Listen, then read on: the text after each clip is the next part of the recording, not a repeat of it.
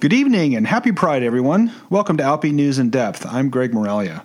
We've been celebrating Pride all month here on Outbeat Radio, and we're continuing tonight with my special guest, Eric Marcus. He's an accomplished author and LGBT historian whose latest project is just amazing. He's created an online resource with audio recordings of all of his interviews from some famous and not so famous LGBT people who have contributed to our history. Eric's with us tonight to talk about his work and this new project.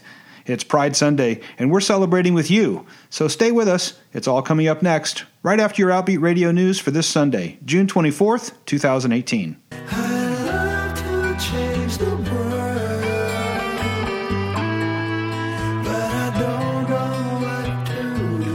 This is Greg Moralia with your Outbeat Radio news for the week of June 24th, 2018.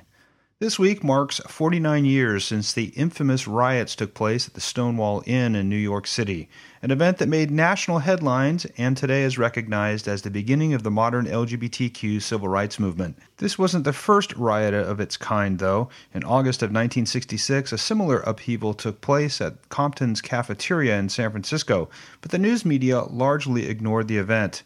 The historic events at Stonewall have been compared to other major civil rights events, including the March Across the Bridge in Selma, Alabama. The night was June 28, 1969.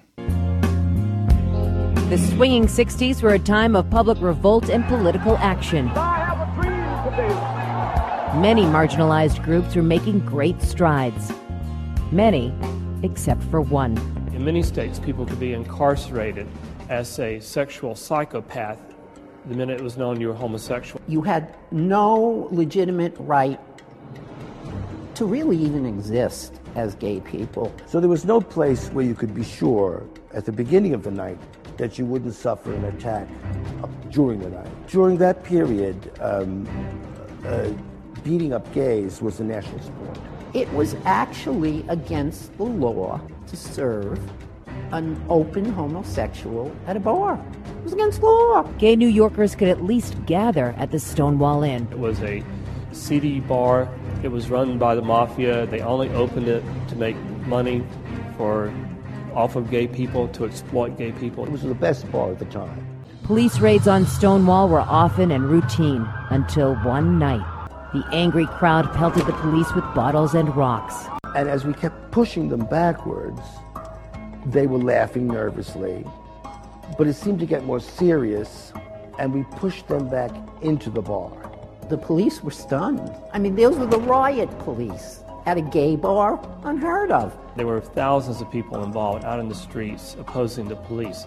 Nothing like that had ever happened before. From the fighting, a movement was born. If it had just been those nights of rioting and outrage, and nothing followed it, nothing would have changed. A year after the riots, the group marked the occasion with a march. We decided that the march should start around Stonewall on Christopher Street and march up to Central Park. We had threats. We were scared. And with those first steps, the modern Pride Parade began.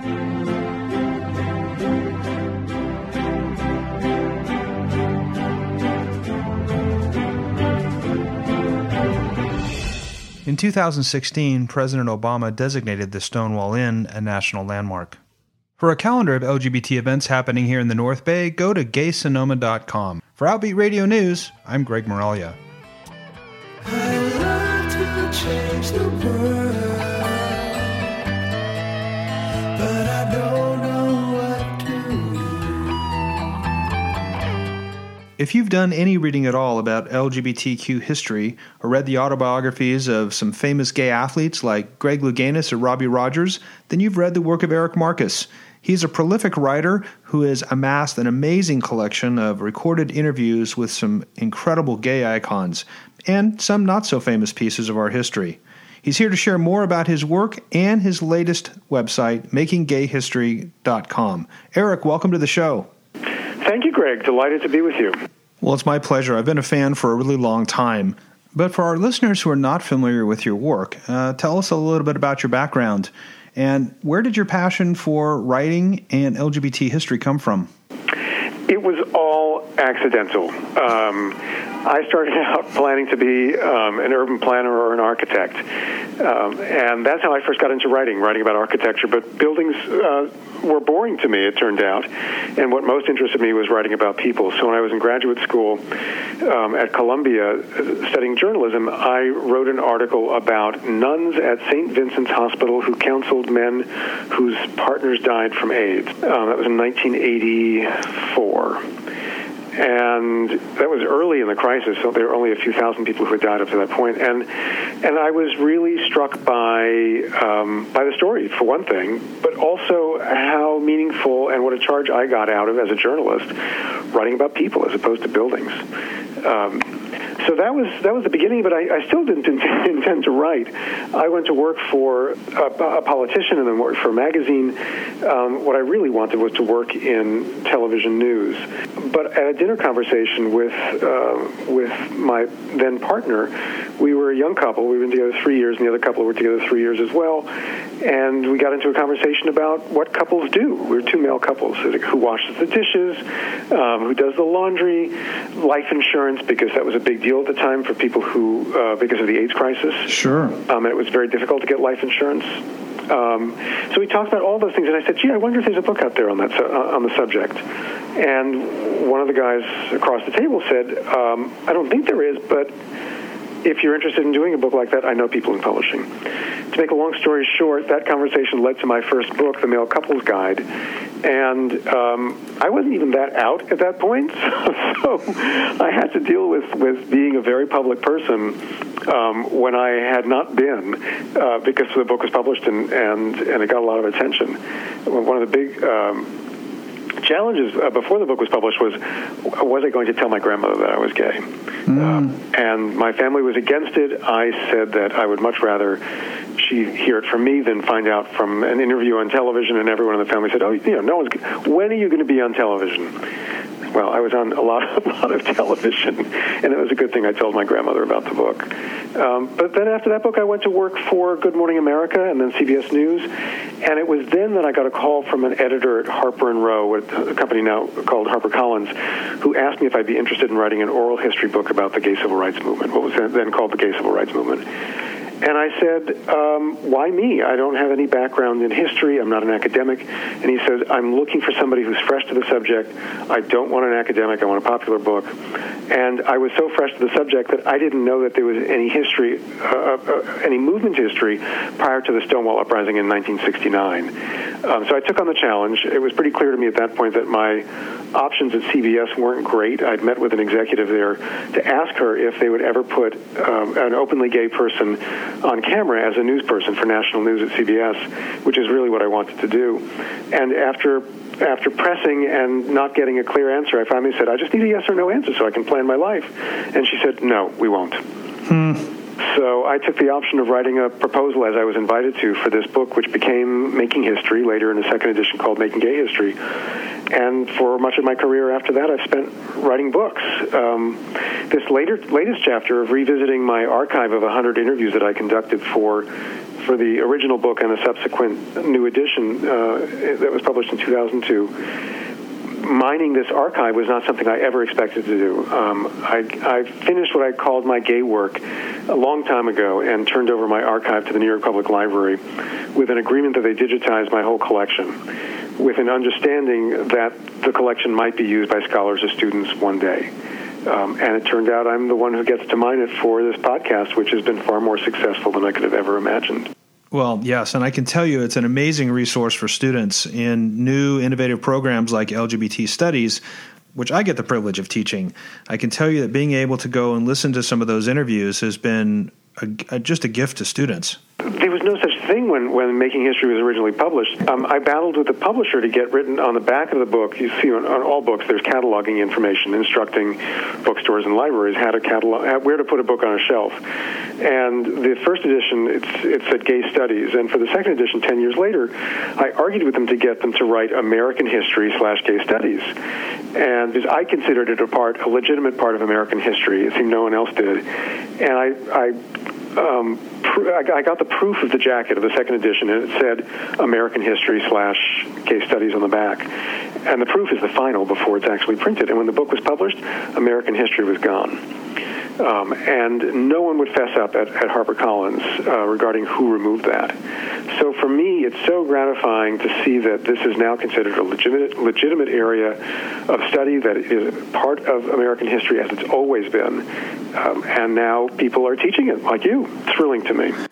Yes, well, it really is an honor to teach it, and it's great to have resources like those that you've provided to make it more real for the students. So I want to talk about the first book that I read of yours. It's the book titled, Is It a Choice? And when I came out, as most of the listeners know here, it was pretty late in life, and I did a lot of reading like so many people do, and I stumbled across that book, and I thought, my God, this is the perfect book to share with my parents. It addressed every single question that I knew that they would have. And so I bought them each a copy, and I sent it to them with a note that said, here's a book for you to read, and consider it an owner's manual for your gay son. It really made a huge difference for them and for me. Wow.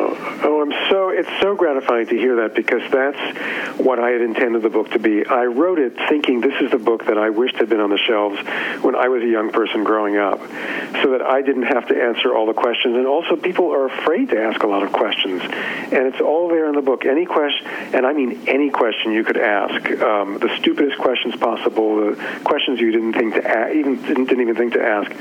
It's all in that book. I haven't updated that book in quite a while now, so it's a little outdated. And now people find all kinds of information online, and I did a subsequent book called What If, and it's questions and answers about gay and lesbian people, and that's a teen version of the book, so that's the one that most young people now find in the library. And that was my goal all along with the books I've written, to provide the books that I wished had been there, so that a new generation wouldn't have to suffer through the ignorance that I had to plow through, and my family as well. Yeah, I think you're right. A lot has changed, and it's certainly easier in some parts of this country to be out and to come out. There's certainly a lot more role models to look at. But, for a lot of people, and I know hearing from my own students, it's still really difficult. And while you can find a lot of information on the internet, your book provides it all in one place. It's all in one place, and I also use my own story as a thread so that you hear about the author's struggle. It's not just a dispassionate book. It's about my experience as well. And now with all the opportunities that are out there to find things online, it isn't organized in a way that a book is, where you can find all the information in one place and it flows with a narrative. Yeah, it does. And it's in its third edition now, so another edition since the copy that I first bought, and it's still available, right? Yeah, it's still in print, remarkably. Awesome. Well, you wrote a couple of books for couples, the first being the Male Couples Guide, and you told us that you got a lot of the information from talking with friends, but obviously you did some research as well. And so through your experience in writing those books, talk about some of the things that you learned personally. Oh, I learned everything that one needs to learn about having a relationship, but I really should have read the book more closely because I got myself in a lot of trouble in my in all the relationships I've had. I was in a long-term relationship 9 years that lasted 9 years, and then I've been in a second relationship now for 24 years. I didn't know as much as I thought I knew when I did the first book. I was very good at the practical aspects of how to organize one's relationship, and I interviewed lots of people about what their experiences were, and then compiled it in a book. The second book was a book called Together Forever. Gay and lesbian couples share their secrets for lasting happiness. Although the second edition, I changed the subtitles to Finding a Man, Making a Home, Building a Life. Or that may have been, that was the subtitle for the Male Couples Guide. It's awful when you start confusing your own titles. But with the Long-Lasting Couples book, I interviewed 40 couples, 20 male, 20 female, who've been together 9 to 50 years. They were self-described happy couples. And I couldn't have been more fortunate to sit down with all of these couples to ask them questions about their relationships, and then compile what I learned from them in a book. And there are no real secrets to a relationship.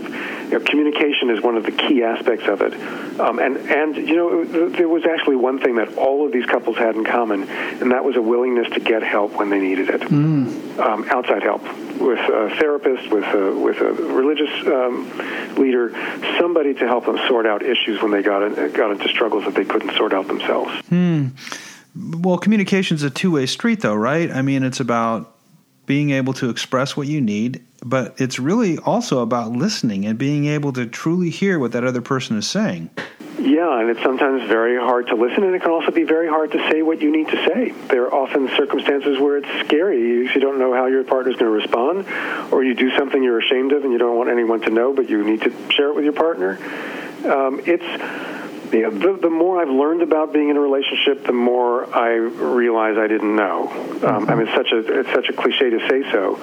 I think I could write a far more informed book at this stage of life, although I think there's value in what I share with readers in both of those books. Certainly. And society's changed its views about our relationships. Oh, my God. When I first wrote the Male Couples Guide, the original subtitle was something to the effect about how to have a relationship in a world where everyone says it can't possibly last. I grew up with the expectation that it was next to impossible to have a long-term relationship. I remember reading a book called Everything You Wanted to Know About Sex But Were Afraid to Ask.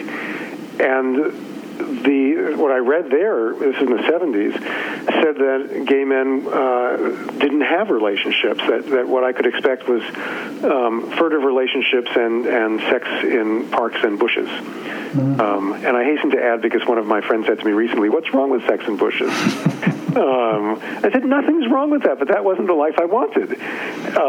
And I grew up in a world where everyone said it couldn't possibly last. So part of the trouble I got into in and how I looked at relationships was I was determined to prove the naysayers wrong. It's never a good idea to have a relationship just to prove someone wrong. Each relationship is special and different, and you need to pay attention to your partner. As you said, you need to listen. Right. Well, your book, Together Forever, came out in 1998, about 7 years before marriage equality was realized across the country. How do you think the institution of marriage has changed same-sex relationships? Do you think that it's provided strength and some endurance for those relationships? I think it's different for everyone, and it's different generationally. For the couples I know who've been together a long time, 20, 30 years, who've gotten married since marriage equality became possible, or since marriage equality passed or was decided, it's a confirmation of what already existed. I've heard couples talk about how it just solidified what they had. For young couples who've grown up in a world where this is just how it is, I hear people saying things I hear gay couples saying the kinds of things that straight couples say about marriage. It's very much the same. So I think it's different for everyone, but it makes a huge difference in terms of how the world views us, and then that has an impact on the relationships themselves. I know in my own family that with the coming of marriage equality, that everyone could understand what that meant. People know what marriage means. They know what that kind of commitment means. And even when my partner and I had a commitment ceremony 21 years ago, nearly 22, that was something familiar to my loved ones. And even for the ones who were vaguely anti-gay or just neutral, participating in that ceremony, seeing what it meant for us to commit to each other, made a difference in their eyes, and they treated us differently. So I think it's very complex, and it's also created some challenges for people. I know male couples for whom this has been a problem. For example, they've never discussed their finances with each other over the course of 20 or 30 years. And if they get legally married, they have to talk to each other about their finances. Right. And sometimes people have philosophical differences. I've met couples where one wanted to get married and the other didn't. So it cuts both ways. Yeah, it does. That's for sure. So let's talk about coming out. You've written about coming out and then the coming out process in a number of your books. And I would imagine from your perspective that too has changed in some ways, though the struggles for many seem to be what they always have been. Give us a sense of what you think. How is it different today? You know, I hear from kids for whom it's a very similar struggle. Even if they think their parents won't reject them, they're still scared to death. I also hear from kids in schools who are scared of people finding out, or people find out, and then it's not a good thing. It is different because the world is much more accepting in a very broad and general way. It doesn't mean that your school or your community will be accepting, or your parents. So it's different for everyone. But it has changed. People know what a gay person is, or a lesbian, or even a trans person, although that's something new to most people, or a bisexual person. So there's greater understanding. It isn't like when I came out to my mother, who knew virtually nothing about homosexuality and didn't know gay people and didn't see gay people on television, and there was no Ellen and no RuPaul. So the path has been worn a bit more over the years by people who've come out. But for individuals, there's often still a struggle. So in that way, it's still there. And I still find I have to come out sometimes. My partner and I have been at the grocery store, not in Manhattan, but in other places, where we have been asked, "Oh, are you two brothers?" Oh my goodness. We look nothing alike. I always tease him, he's the whitest man on the planet. He has white hair, he has white skin, and he's Irish and Austrian. I'm Jewish. I have dark hair, mostly dark hair. And we both wear glasses, but there's something about the way we interact that suggests to someone who might not recognize us as a gay couple that there's a more intimate relationship here than just two guys. Right. And the first thing that comes to mind is, "Oh, are you two brothers?" That happens far less frequently now, but in moments like that, I find I tend to get caught off guard. And do I want to, in the middle of a grocery store, say, "Oh, no, we're partners," or we're not legally married, so I can't say he's my husband. I could, but I have this lingering fear that's hardwired into my brain at this point, having grown up in a very different world, that if I say something like, "Oh, he's my partner, we're a couple," that the spotlight will come down on us, that the grocer will announce on the intercom on the loudspeaker system, homosexual couple in aisle 3 buying broccoli, and it's scary. It's stupid. I'm going to be 60 years old. You'd think this wouldn't bother me, but suddenly I'm 16 years old and a fearful closeted gay person in moments like that. How interesting. I hate it, and I hate that it upsets me, or that I think about it. I think I always will, because you can't erase the experiences of growing up. Absolutely. So I envy young people who grow up in places where they can be out from the first minute, and take a same-sex partner to a senior prom, and it's not a big deal, and they don't have to be they don't have to have internalized homophobia to cope with for the rest of their lives. Right. Well, that's at least one of the benefits about things getting better in at least some parts of this country. Yeah.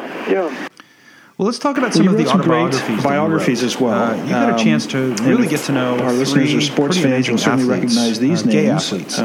Greg Louganis and Rudy Galindo, and then you wrote another one, Robbie Rogers, who we actually had on the show when his book came out. About Robbie out to play with Robbie Rogers. He was coming out to play. Wonderful, and he ended up coming up here. We had Robbie on the show, talking to some of our high school students and doing just a great interview. And he was just terrific. I mean, he actually came up here to Santa Rosa and spent some time with some of our high school students to talk about his story. And he's really, really quite wonderful. So talk about how you got to know these guys.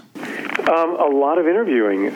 With Greg, I think I did 60 hours total interviews with Greg. I lived at his house in Malibu for a while with him. You have to ask a lot of questions. Greg used to tease me about, it's like, you have more questions still? So you ask questions until there isn't a question to be asked, and you also interview the people around the person whose book you're writing, because they don't have 360-degree perspective on their experiences.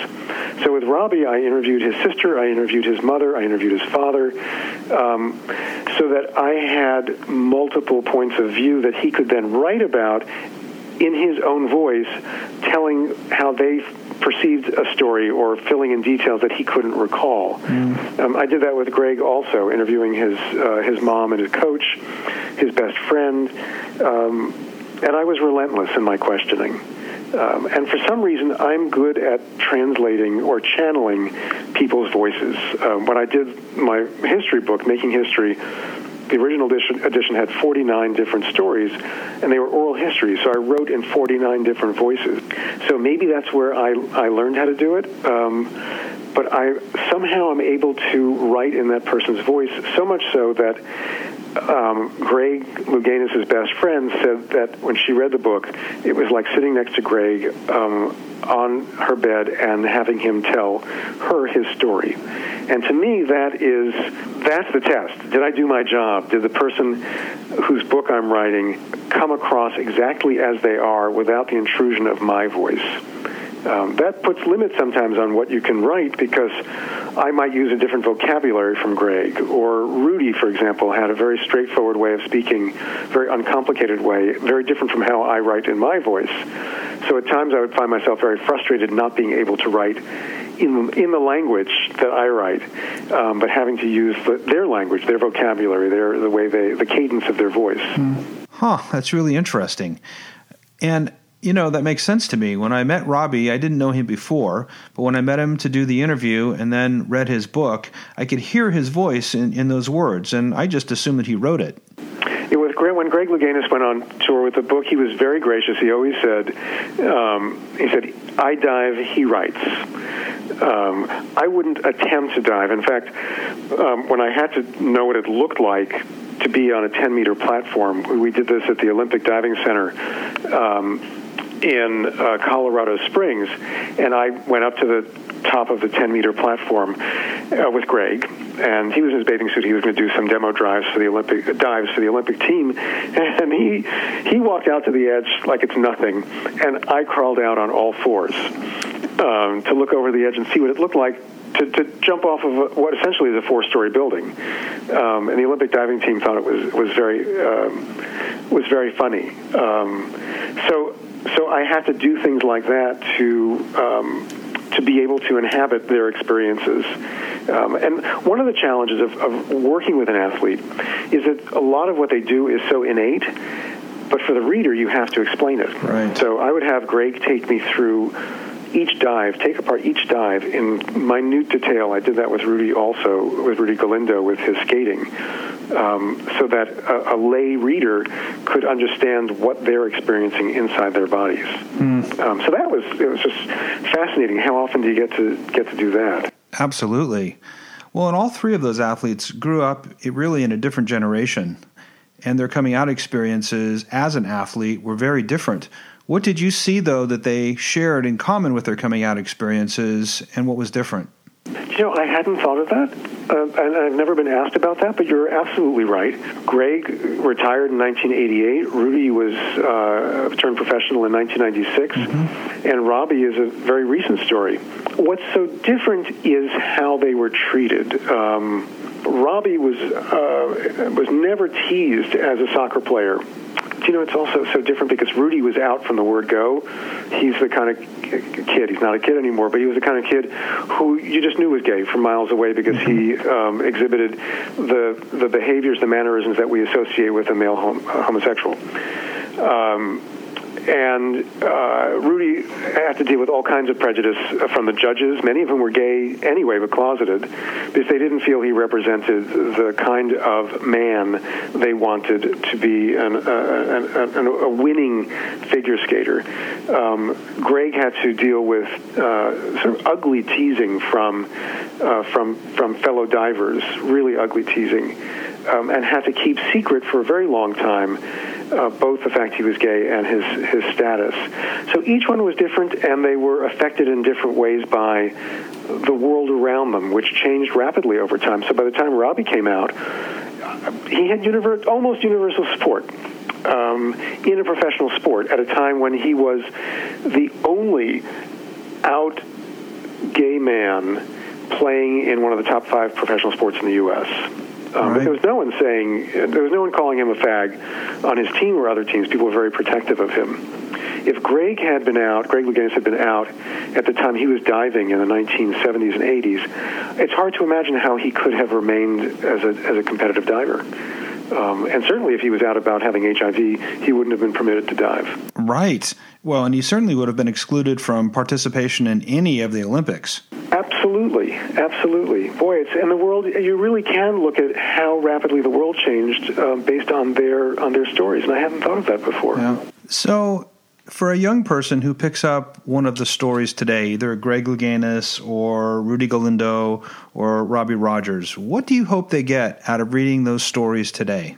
I think each of the three men offers a window into personal struggle and how they took that struggle, lived the struggle, and came through the other side to be whole people who lived openly and proudly.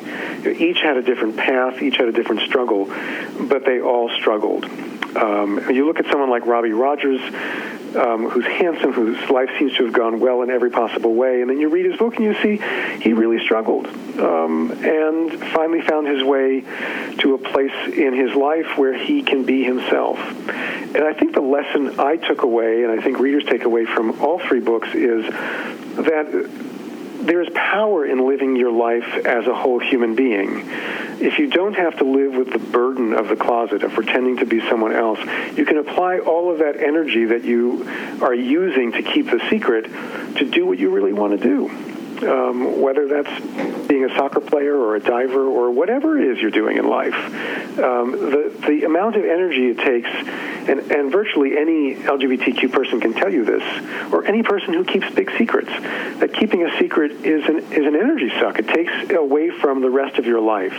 And once you can really be who you are, you can be a better person and a happier person. Well, I couldn't agree with you more there. I think you're spot on. So you wrote two books about LGBT history, two very significant volumes about history, and you said earlier that you really didn't know a lot about gay history, LGBT history, before Stonewall. Talk about some of the research that you did and maybe what your favorite era was to write about. Well, the biggest surprise was that there was history before Stonewall. I didn't know until I started doing research for the proposal for the book that anything happened before '69. And it turns out there was a 19-year-old movement at that point. It was a small movement, but it was a national movement, and they even had national conferences. There were protests in front of the White House in 1965. I was astonished. I loved writing about the period before Stonewall. For one thing, I didn't know it existed.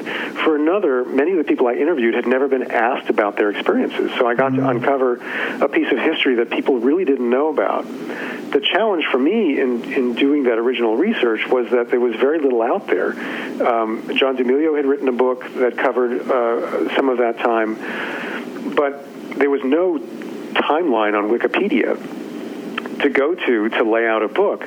So I had to create the timeline. I spent a lot of time at the gay and lesbian, what are they called now? They're the GLBT Historical Society in San Francisco. Right. I spent a lot of time in their library going through every single edition of The Advocate to build a timeline. I also went through, I don't remember how many copies of the Mattachine Review and One Magazine and The Ladder, just to build a timeline of all the things that happened and all the various people who were involved at the time. And a lot of the people who were involved in the pre-Stonewall movement didn't use real names because it was too dangerous to use your real name. So they used pseudonyms. So then the challenge is, how do you find a person named Lisa Ben? It's not her real name. How do you even find out where in the country she lives?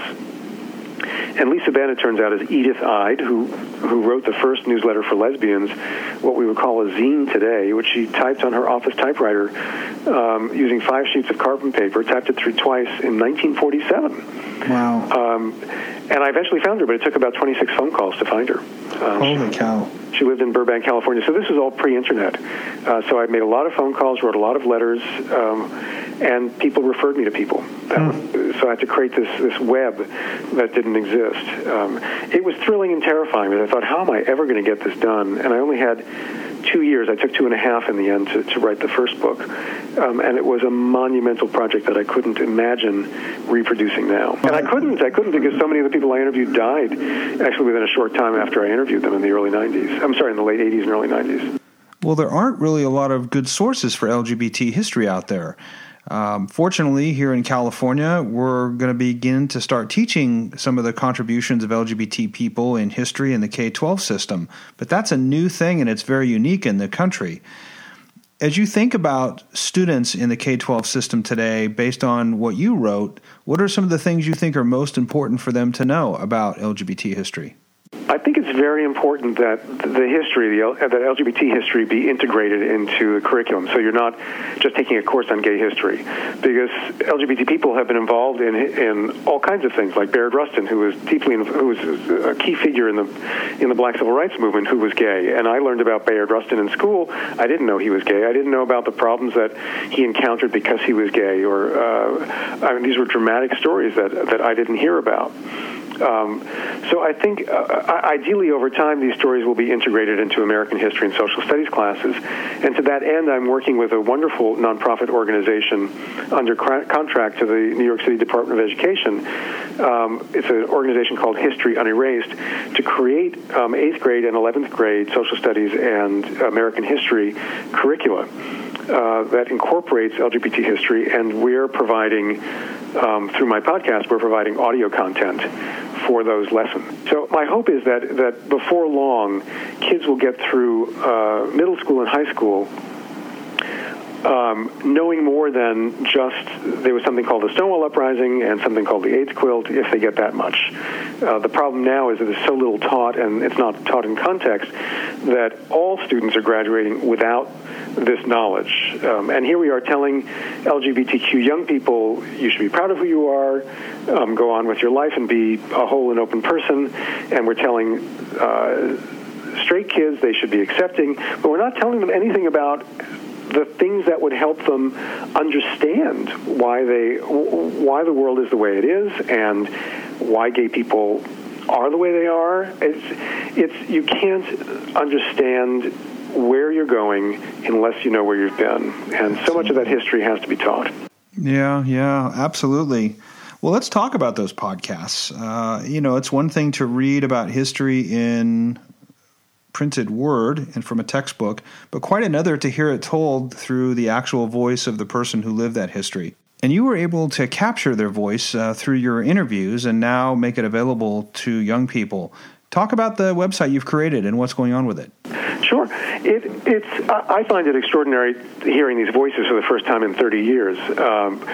I had forgotten how powerful the actual voices were. I had to translate those voices into print for the book, and now I have the privilege to turn those stories back into the actual voices and let the people who I interviewed tell their stories in their own voices. And I'm not at all a spiritual person, but there are times when I feel like the people I interviewed who entrusted their stories to me were determined to tell their stories themselves in their own voices. And they got me to do this.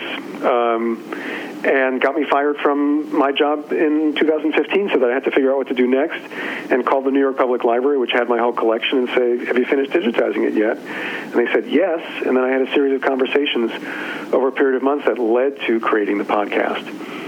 So we have produced a total of about 33 episodes over the course of 3 seasons. Our episodes have been downloaded 1.7 million times in 208 countries and territories around the world, which is extraordinary to me. So it's gotten far wider distribution than I could have ever imagined. We've been very fortunate with foundation support from the Arcus Foundation, from the Ford Foundation, and most recently from the Jonathan Logan Family Foundation in Oakland, California, which has given us a significant grant and challenge grant to produce a 4th season of the podcast, which will be coming in the fall, this coming fall, in time for LGBT History Month. Incredible. Yeah, it's just, and the emails that I get from young people, from old people, from straight people, from gay people about what these stories mean to them, it just blows me away every day. Yeah, no, I bet. And I can tell you, again, it's an amazing classroom tool. It's one thing to read about these people or to hear a recount of their stories, but to hear their stories in their own voices, it's really quite extraordinary for students. As you think about some of the people that you've talked to over the years, who are the ones that really stand out to you? 2. There are a lot, and I love almost everybody who you'll hear in the podcast. And I should tell you that the podcast is available in two ways. I designed it for people like me who are older, who don't subscribe or download podcasts typically, and for everybody else. So you can go to the website at makinggayhistory.com. Everything is there. And you can listen right on the website. And when you put your cursor on the photo for each episode, it flips over and says read more. And you click on that, and you get a whole page of information with links to more articles, and there I also include archival photos. So I wanted people, especially students, to have the opportunity to dig deeper if they wanted. If you want to subscribe, you can subscribe as you can to any podcast through every possible podcast player that you can imagine. So you can find it. It's impossible to miss. But two of my favorites you'll find in the first season of the podcast. Lisa Ben, real name Edith Hyde, and if you play word games, you'll know that Lisa Ben spells lesbian. Oh, clever. It was the pseudonym she took when she wrote for The Ladder, the lesbian magazine that was published by the Daughters of Bilitis, beginning in the 1950s. She had wanted to use the pseudonym Ima Spinster, but she said they didn't think that was funny, so she chose lesbian instead. I'm sorry, Lisa Ben instead, which spells lesbian. Edith Hyde, Lisa Ben, was one of my absolute favorites, in part because what she did was so extraordinary in publishing this magazine, in which she wrote an essay predicting that the world would be as it is now, if you can imagine, in 1947, that she predicted this. And she also sang parodies of popular songs and her own songs in gay clubs in the 1950s and 60s, because she thought that the entertainment in the gay clubs in those days, which often played to the straight people who were allowed into the clubs in the evening to watch the girls dance, she felt that entertainment was often demeaning, so she created her own entertainment. So you can listen on my podcast to Edith Hyde singing her songs. We have a bonus episode called Edith Hyde's Gay Gals Mixtape. She called herself a gay gal. Wow. Well, we have that original interview that you did with her, and let's play a little bit of it so our listeners can get a sense of what they can expect from these great podcasts. I'm Eric Marcus, and this is the Making Gay History podcast. In our third episode, you'll meet Edith Hyde, whose pen name was Lisa Ben. Back in the 1950s, a lot of people who got involved in the movement didn't use their real names, because if you were found out, you could lose your job and even lose your family. So Edith's story starts even before that, in 1947, when she published what she called Vice Versa, America's Gayest Magazine. And really, it was a newsletter for lesbians. She typed it on her office typewriter at RKO Pictures, where she was a young secretary.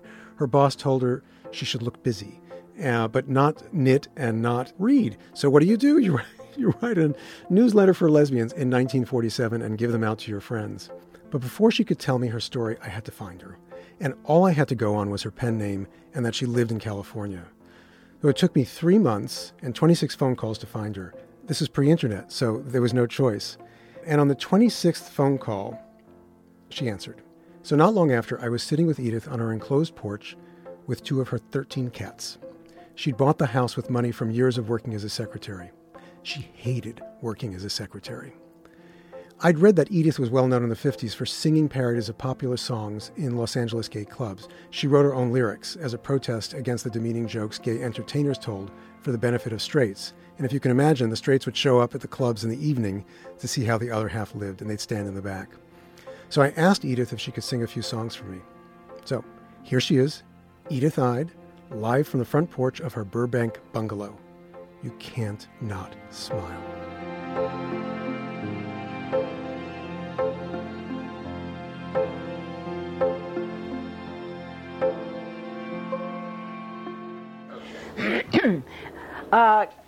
I'm off now?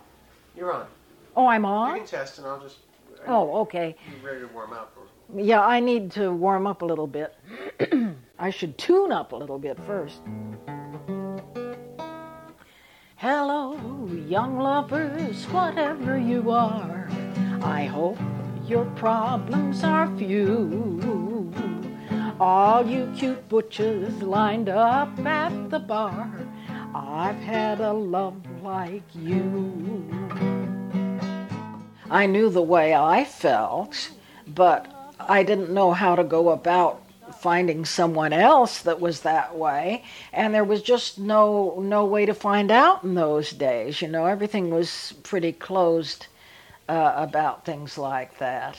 I wrote Vice Versa mainly to keep myself company, because I thought, although I don't know any gay gals now, by the time I finish a couple of these magazines, I'm sure I will. I was such a little optimist. And then I'll hand the magazines out for free. I never charged for them. Mm-hmm. I felt that would be wrong, but it was just some writing that I wanted to do to get it off my chest, and I was a very lonely person, and I could sort of fantasize this way by writing the magazine, you see.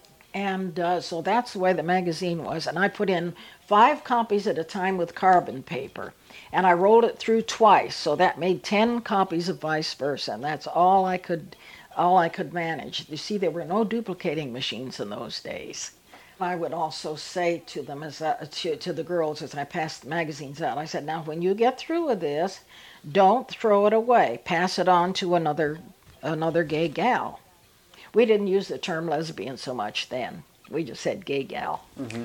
And I said, in that way, although it will pass from friend to friend, and it's not dated material, so it will never get stale. I mean, they're just fiction and poetry and that sort of thing, book reports and things of that nature. There were very few books around at the time, but I wrote a book review on Well of Loneliness and a couple of other ones I can't remember.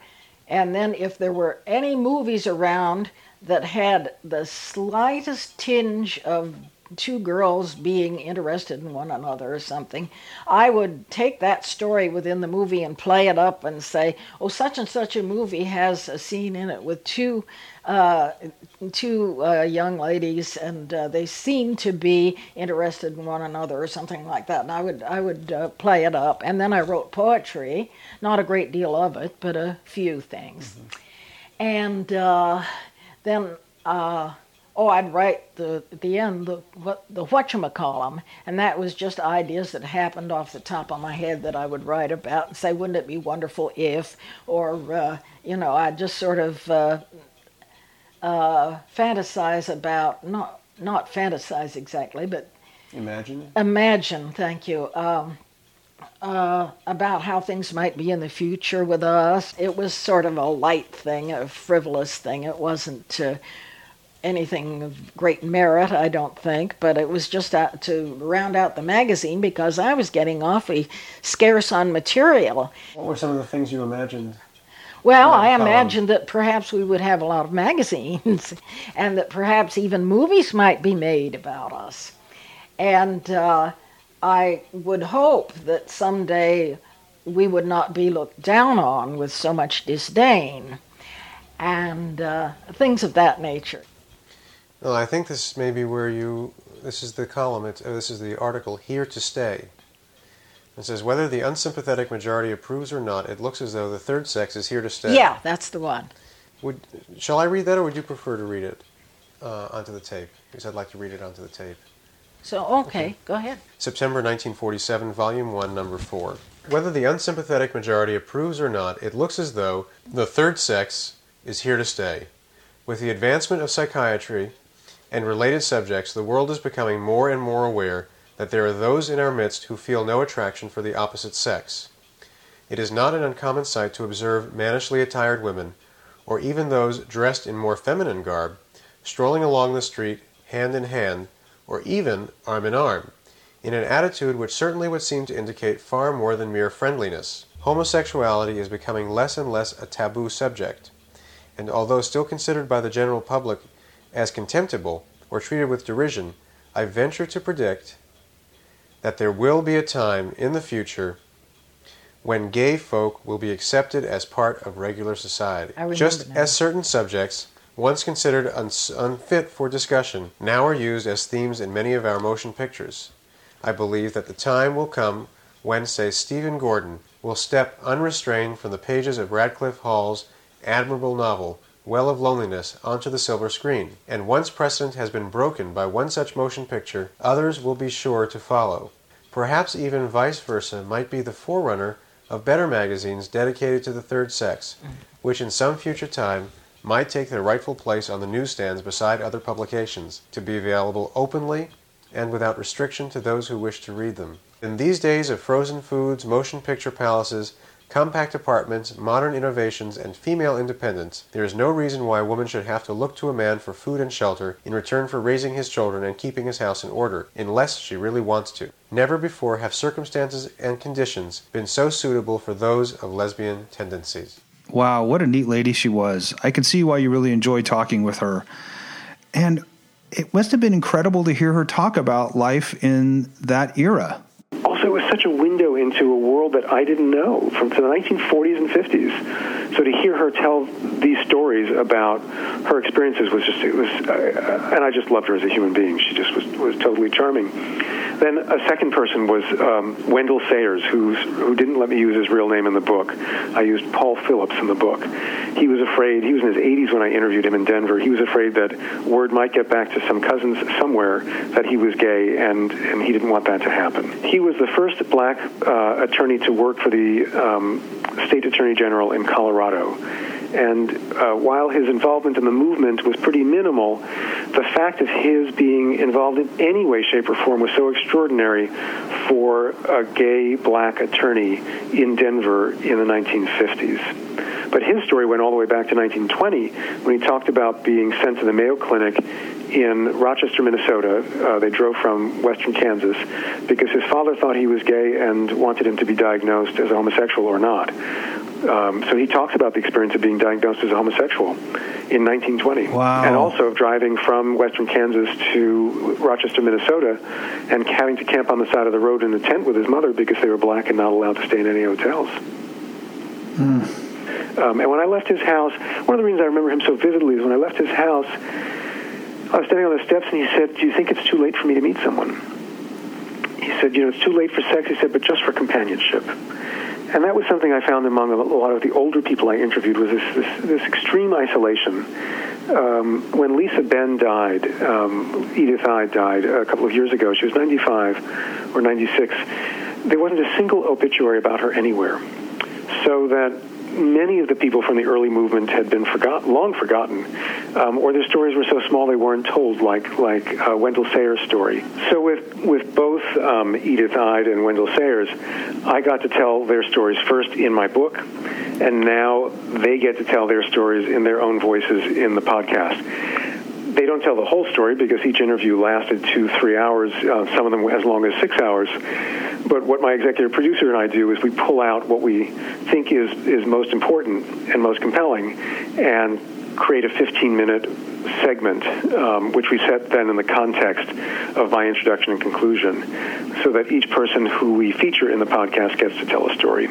Yeah. It's almost like a little mini Smithsonian Institute for LGBT history. It feels that way, and I must have thought then, 30 years ago when I started on the book, it is 30 years, I must have thought then that these stories would have significance in the future, because I asked my boss at CBS, who had been at NPR, who helped create Morning Edition and Weekend Edition, a man named Jay Kernis, who's now at CBS Sunday Morning. I asked him at the time, what do your colleagues at NPR use to record interviews? And I bought what they used at NPR, and also bought the most expensive cassette tapes that I could that were available.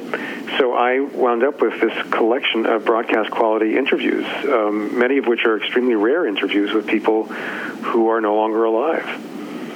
So I thank my 30-year-old self every day that I did that. And I can't say I can put myself back in that place, but I'm just guessing that I must have thought these stories would have value. Well, that they do. There's no doubt about that. And I can see just so many tremendous uses for them moving forward in the future. And, LGBT studies programs, as we've talked about, that are beginning to emerge around the country. Well, you've done so much. I mean, you've written about so many different topics, and now you have this amazing podcasting program on the web. What's next for you?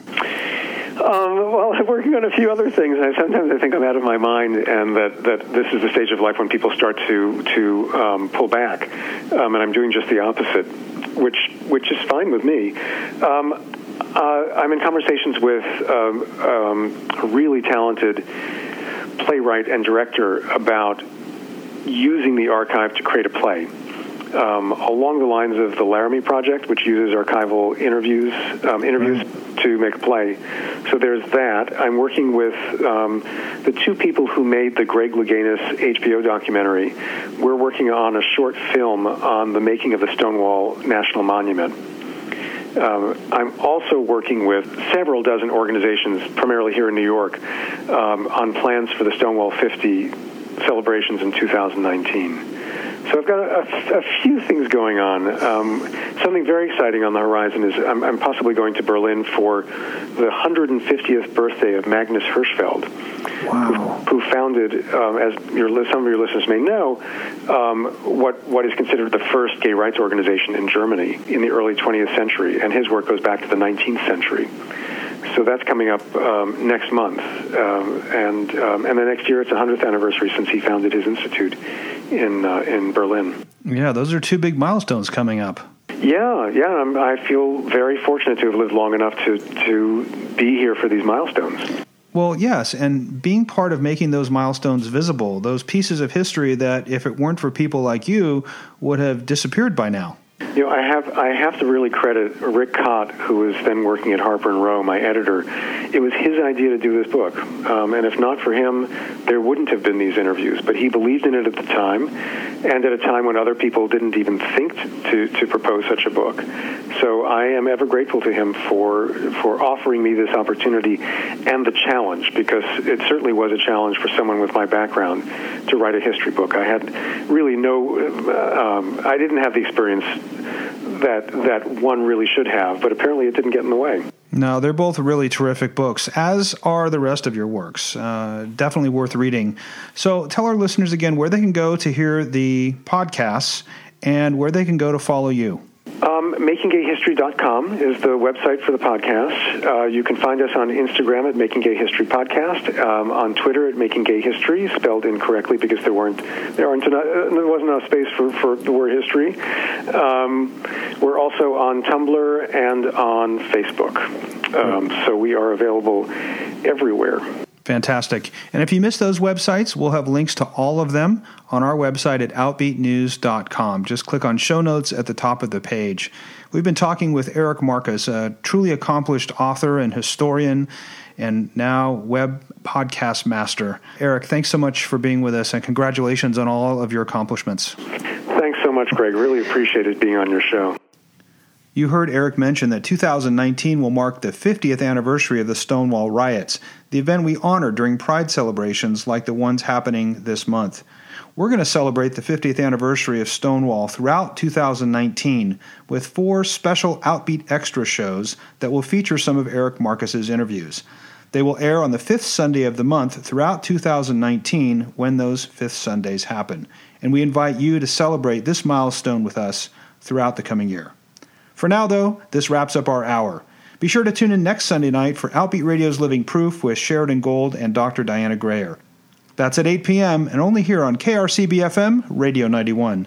In the meantime, happy Pride, have a great week, and thanks for spending your Sunday night with us.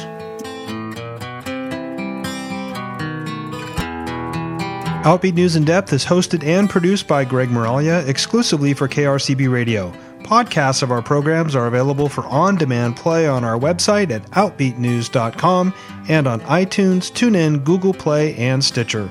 Follow us on Facebook and Twitter for updates from Outbeat Radio News all month long. I'd love to change the world, but I don't know what to do.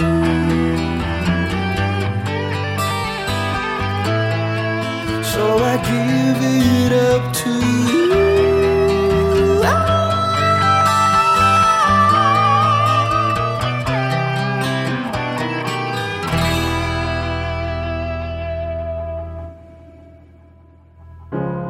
You're broken down and tired. Support for Outbeat Radio on KRCB-FM comes from listeners and from Sonoma West Publishers, bringing you the Sonoma West Times and News, the Healdsburg Tribune, Cloverdale Reveille, and the Windsor Times, providing independent journalism and local community conversations in print and online at SonomaWest.com. You're listening to Radio 91, 91.1 KRCB FM Windsor, and 90.9 K215 CQ Santa Rosa. It's 9 p.m. Stay with us. Afropop is next.